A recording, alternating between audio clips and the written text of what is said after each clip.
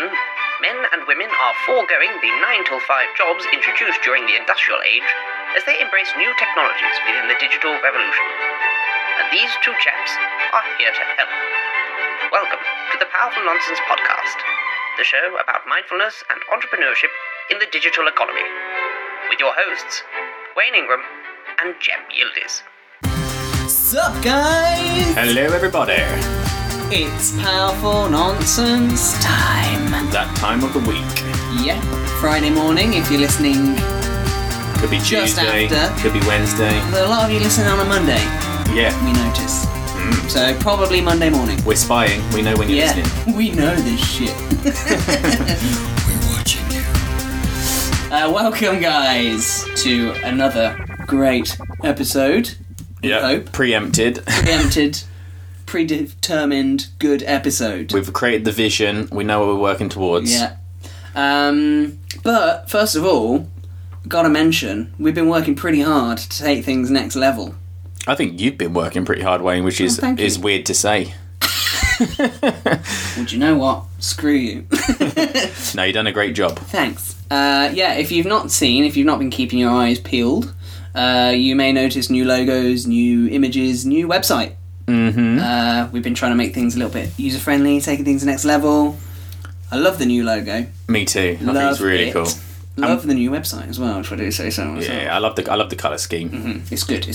Yeah, so if you haven't checked it out, head on over to powerfulnonsense.com. You can listen to all of the episodes straight in the homepage. Yeah, on the now, homepage. which is really cool. We've used Pat Flynn's smart podcast player. We've invested in that for you guys to make it easy for you, and it's bloody good. Mm-hmm. If you don't know Pat Flynn, you should. Check out his podcasts. Yep. There's 3 that I listen to. Ask Pat. Ask Pat. Smart Passive Income. Ask Pat. I said ask. I'm from Birmingham. Ask Pat. Ask. Ask Pat.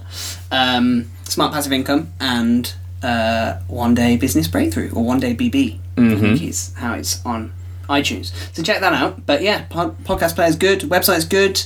Let us know what you think as well. If you think, Yeah. if you think it's good or you think there's something we're missing, let us know. We'd love to hear some feedback. It also makes Wayne feel really good that he done a good job on putting the website together. Yeah. So yeah, just check that out and just have a look. But we're not here to talk about the website today. We are here to talk about fear and complacency. Mm-hmm. That's what we are on today. I think it's a big issue. I think it's a massive issue, and I think I know, I it suffer is. with it a lot. I think Suffer? It's not like a disease. I think it's just natural for everybody to suffer from it. To be honest, I think it is.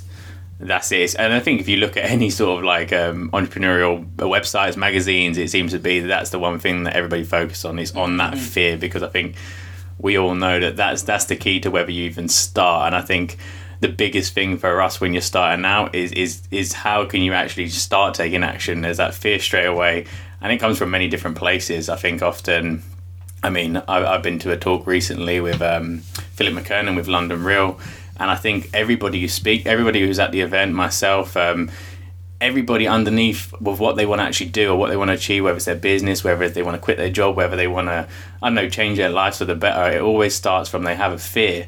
And I think a lot of the time, it was interesting because there's so many people doing different things, some people doing the things other people want to be doing, but it's funny how fear tends to be very unique to the person. So what might be a fear to you would be very easy for me, and it's really interesting to see how in some ways we kind of create our own fears, create the story that develops our fears.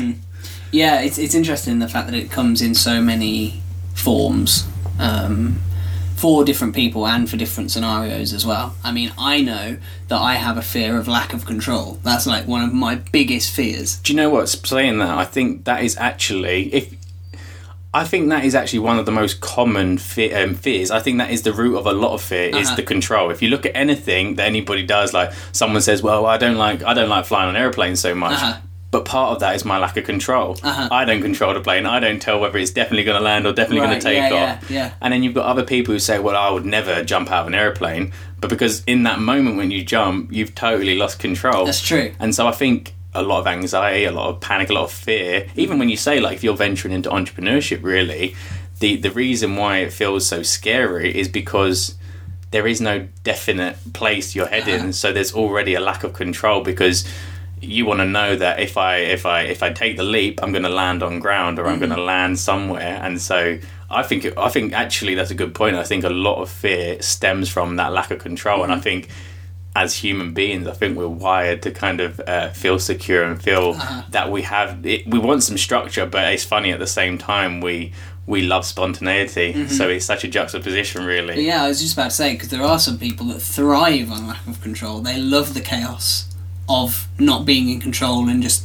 things happening and seeing what happens, because assuming that science is correct, that's how we've all got here in the first place. No control, just complete and utter chaos, which has created life and everything. I mean, that's getting deep. Yeah, but it's part of that evolution, isn't it? It's kind of like, unless you decided to get out of the water, how would you have developed for the land? It's kind of like... That's such a good point. That's a really good point. And I think it's part of human... That's an Instagram quote, right? Yeah, there is. I think it's part of human nature, though. It's kind of like, we love that security, but at the same time we crave and we need that sort of spontaneity, that to move towards the fear. And you kind of look at these people like Man on the Wire. I don't know if you've seen the documentary, but this guy bloody constantly wants to push. Oh, you look at any extreme. Yeah, is that the guy that does just walks across skyscrapers? Yeah. How high up are those skyscrapers? Ridiculous. He's done it on mountain, like up on, like, I don't know where it was, but ridiculous. But if you kind of look at these sort of people who kind of love pushing the edge, it kind of becomes part of their nature. I mean, it's quite addictive in nature as well. I think that's why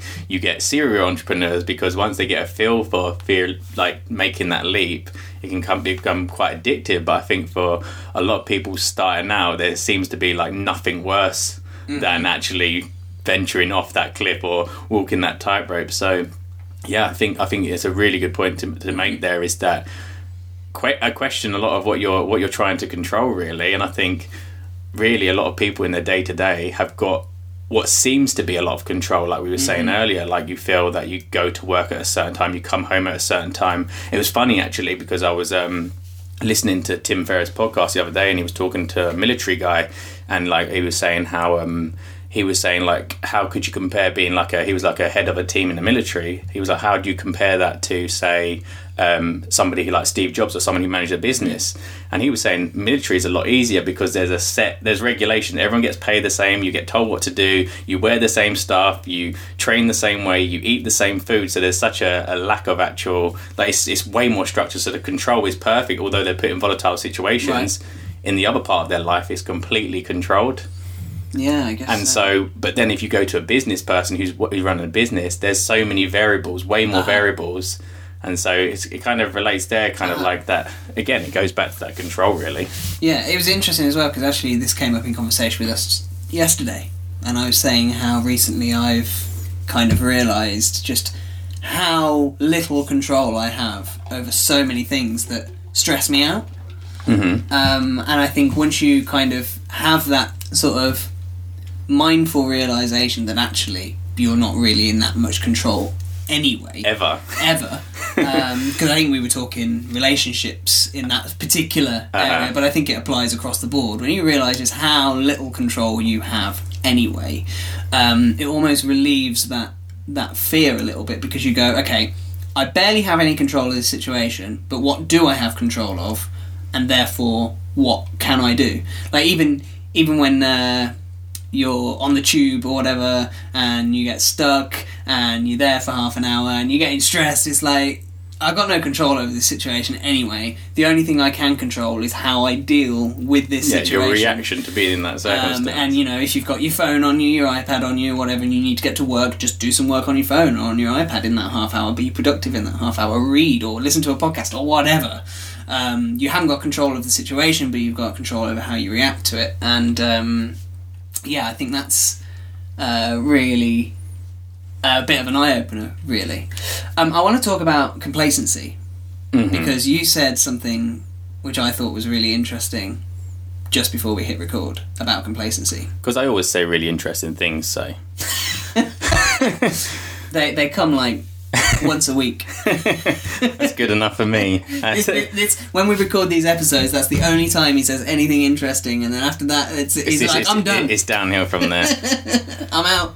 So what was you... Yeah, you said that you thought complacency is just fear. Yeah, because I was saying to you, like, define complacency to me, and you was... How did you sort of explain So that? I said complacency is essentially comfort. Comfort, yeah, and that's, again, goes back to the first point you made about being in control. I think we all have this illusion of what we're currently doing. It's like that perfect structure makes you comfortable, and a lot of people don't really want to break that. And like we said, but then there's that, like that intuition or something that underneath us kind of wants to, and it's kind of... I think complacency is a avoidance of doing the things you want to do, and it's... I both agree and disagree with you. Because I think you're right in that it is an avoidance, because it's that if it ain't broke, don't fix it kind of scenario. But I would say that it isn't necessarily always stemming from fear. I think... Well, it's survival as well, though, because it's actually a good thing. Like, being it's the word complacent. I've got my shit covered. Yeah. Like, I don't need to worry about nothing. And I don't think that comes from a place of fear. That comes from a place of... Oh, I don't want to say complacency.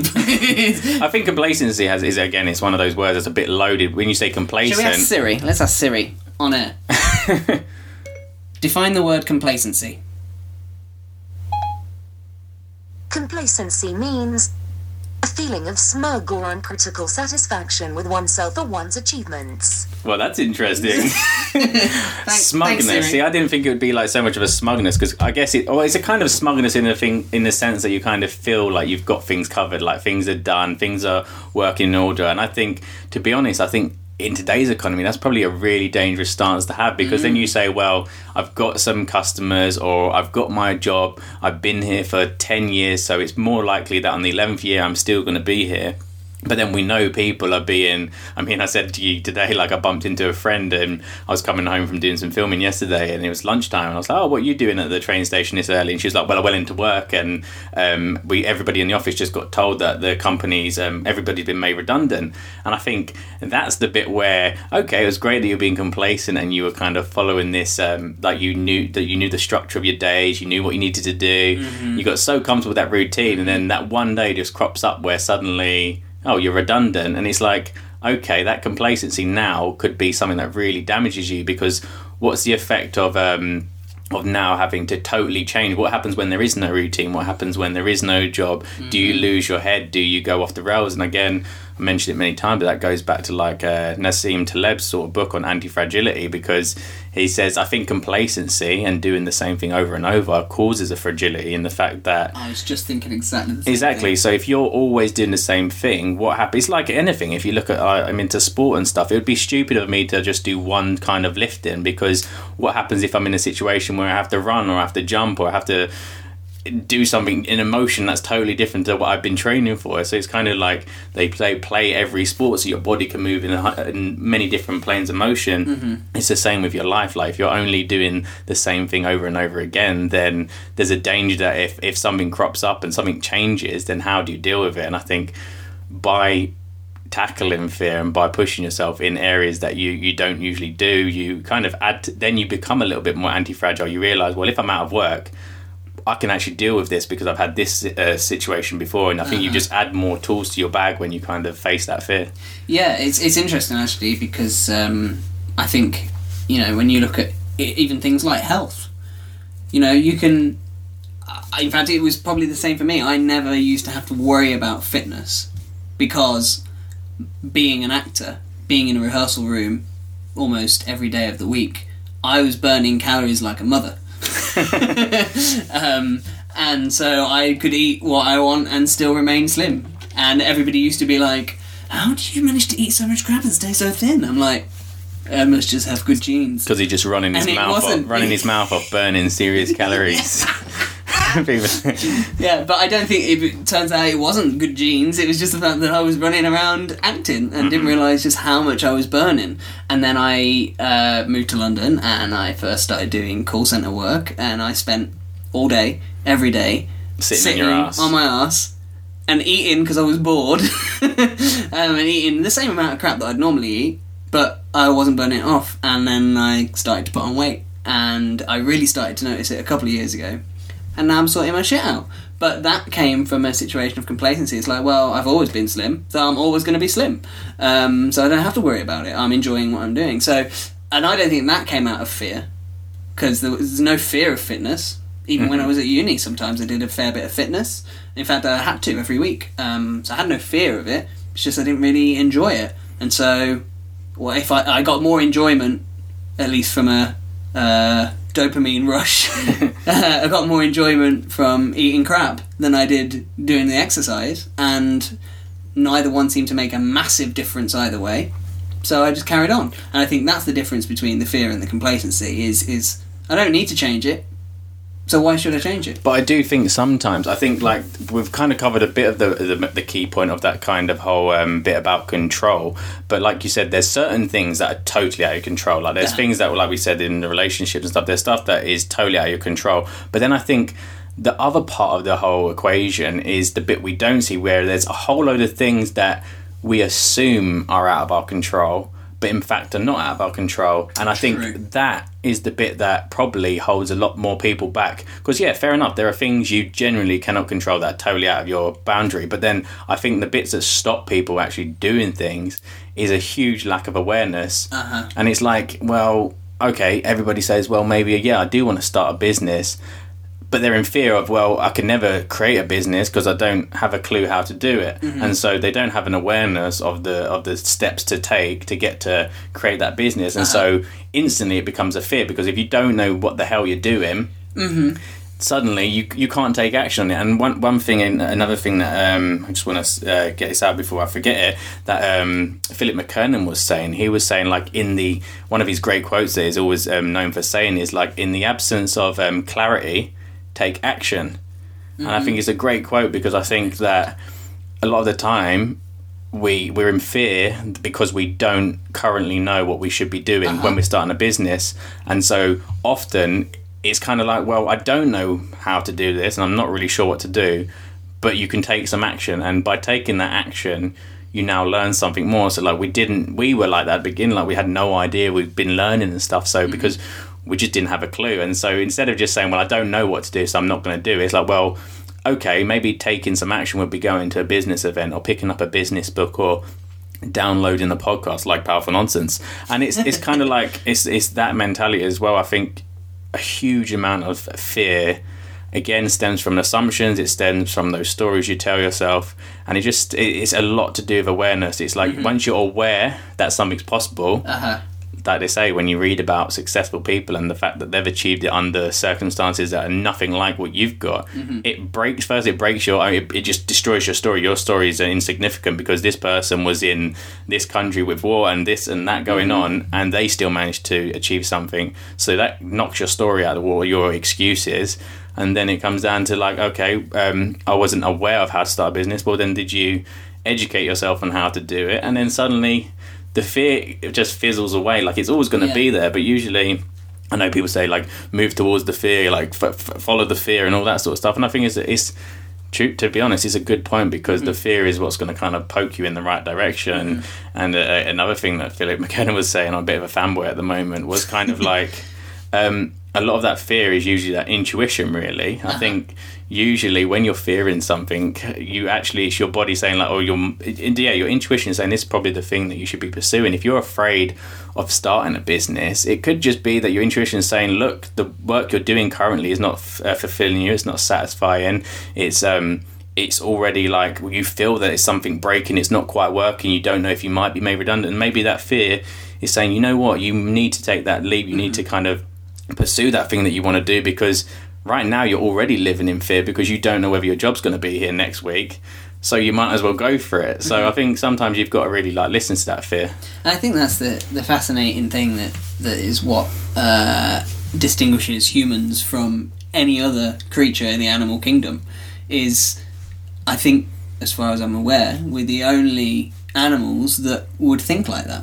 We're the only ones that would go, well, hang on, is what I'm doing right now fulfilling me?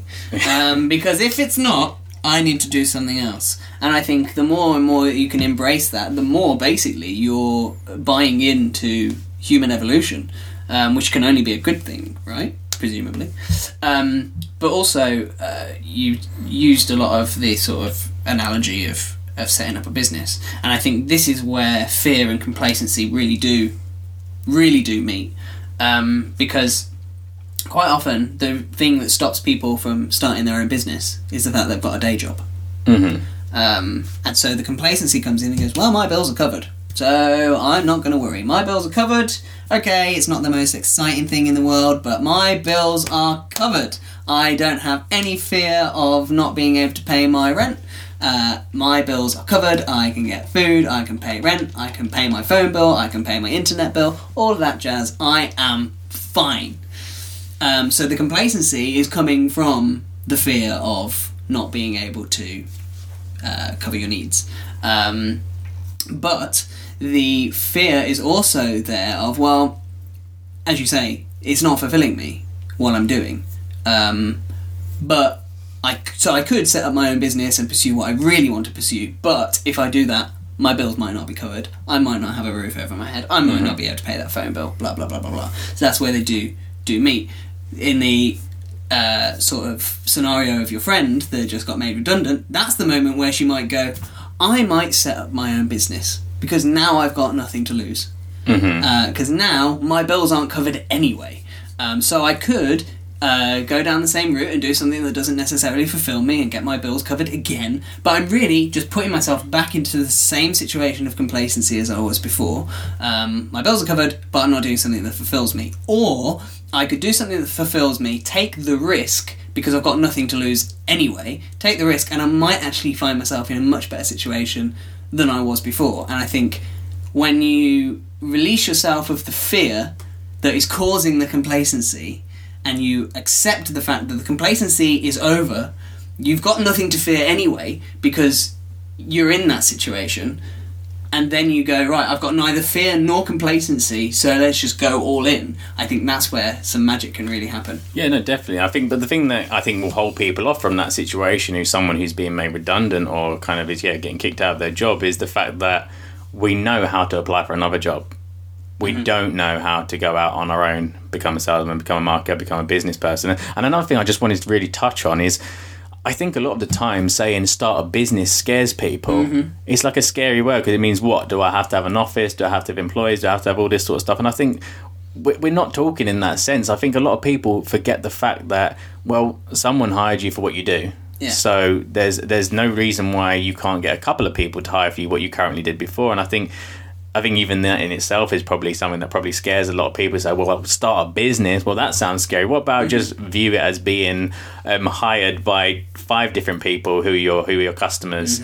That's a different way of looking at it. But now you have a business because you're now the person who's providing a service to, say, 5 or 6 people. And I think sometimes you've got to flip that as well and look at it in a different way, and don't think of it, okay, if you're a businessman, you don't have to wear a suit and tie, a suitcase, you have your own office, you shout at people in the workplace. It's not about that. It's just kind of saying, well, actually, I can spread what looks like a job into several different people, and it's so much more safer that way. I often think that employment and self-employment, particularly these days, is just a difference in mindset, almost. Okay, yes, there are tax ramifications of being self-employed versus employed, presuming that your employee is doing your tax PAYE, but essentially, like, I look at my day job, which is working on the reception at a hotel, and I like to look at it from the perspective of they are buying my services as a receptionist, because they are. The difference is they're in complete control over when I work, how I work, etc., etc. And also I don't have to deal with my tax from that employment. But other than that, there's absolutely no difference whatsoever in me being employed versus self-employed. I think it's a complete mindset. So if you're working in, I don't know, data entry or whatever it is that you're doing, I picked a really shit job there. Okay, let's go with data entry because that's what came to mind. But you're working in data entry, right? Somebody's employed you to do that. You could just go self-employed and become a subcontractor for data entry. I mean, it'd be a really boring business, and I can't see how that would ever fulfill anyone. I see it being automated in the future. So. But, you know, it's exactly the same thing. The only difference is you dictate when you work, how you work, other than what's in the contract in your agreement. You dictate the rate of pay, and all of the other good quality stuff which comes with being self-employed. So I look at it from the perspective of if you're going through the employment route, chances are you're doing yourself a disservice and being paid less than you're worth. Mm-hmm. And I think, again, that whole self-employed, employed kind of scenario, it's like when you mention it to people, the first thing they sort of say is, oh, it must be a pain in the arse working, doing all your taxes or doing the invoices, or kind of, oh, you must not really know how much money you're getting at the end of the month, all this sort of stuff. And I think, again, that just goes straight back to the awareness, because we know, I was like that first, like, what the hell am I going to do my taxes? Do it a couple of years in a row, and then suddenly you're like, oh, it's really bloody easy, and there's nothing to worry about. I don't know what I was scared about, and why the fuck didn't anybody tell me about this in the first place, and how it can work in your favour sometimes. So again, it's just that not knowing, that fear that kind of just holds you back from doing that, really. Mm-hmm. Absolutely.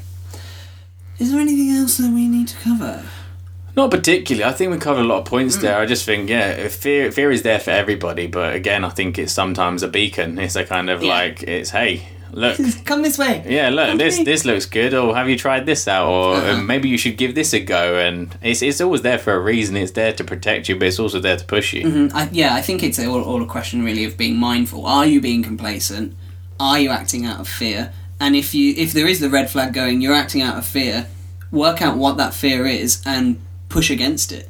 Yeah, like when you talk about mindfulness, it's just like, I think even just being able to question the fear itself, not just to accept it, to say, okay, I'm scared of this. Mm-hmm. Why am I scared of this? Mm-hmm. Just question it. Sit with the thought of why you're in fear. Mm-hmm. And then when you break it down, you'd be like, oh, well, does that stem from this thing that happened to me? Or does that stem from something else? Or like, you'll break it down to what it really is. I think a lot of the time it's just this sort of like, I don't know, it's like a little egg, it's like an eggshell, and you kind of want to just, well, what's inside? Let me crack that fear and see where it's coming from, what it actually means, what it's trying to tell me. I think too many people just say, well, I'm afraid of this, and they don't do it. And it completely goes into all areas of life as well. It's not just business, it's not just employment, it's relationships, it's social, it's financial, it's everything, health, all that sort of stuff. And I think the more that you can be aware of just those two elements, your fear and your complacency, I think once you become aware of those, you will grow so much as a person, because you'll catch yourself going, shit, I'm acting out of fear. Or, God, I'm being complacent today, or whatever. That day where you get up and you're like, I really need to get on with that task, but do you know what? It can wait for tomorrow because I don't feel in the mood. Yes, that's procrastination, but that's also complacency, because there's no sense of urgency there. And if there's no sense of urgency, that's where you kind of need to check yourself before you wreck yourselves. There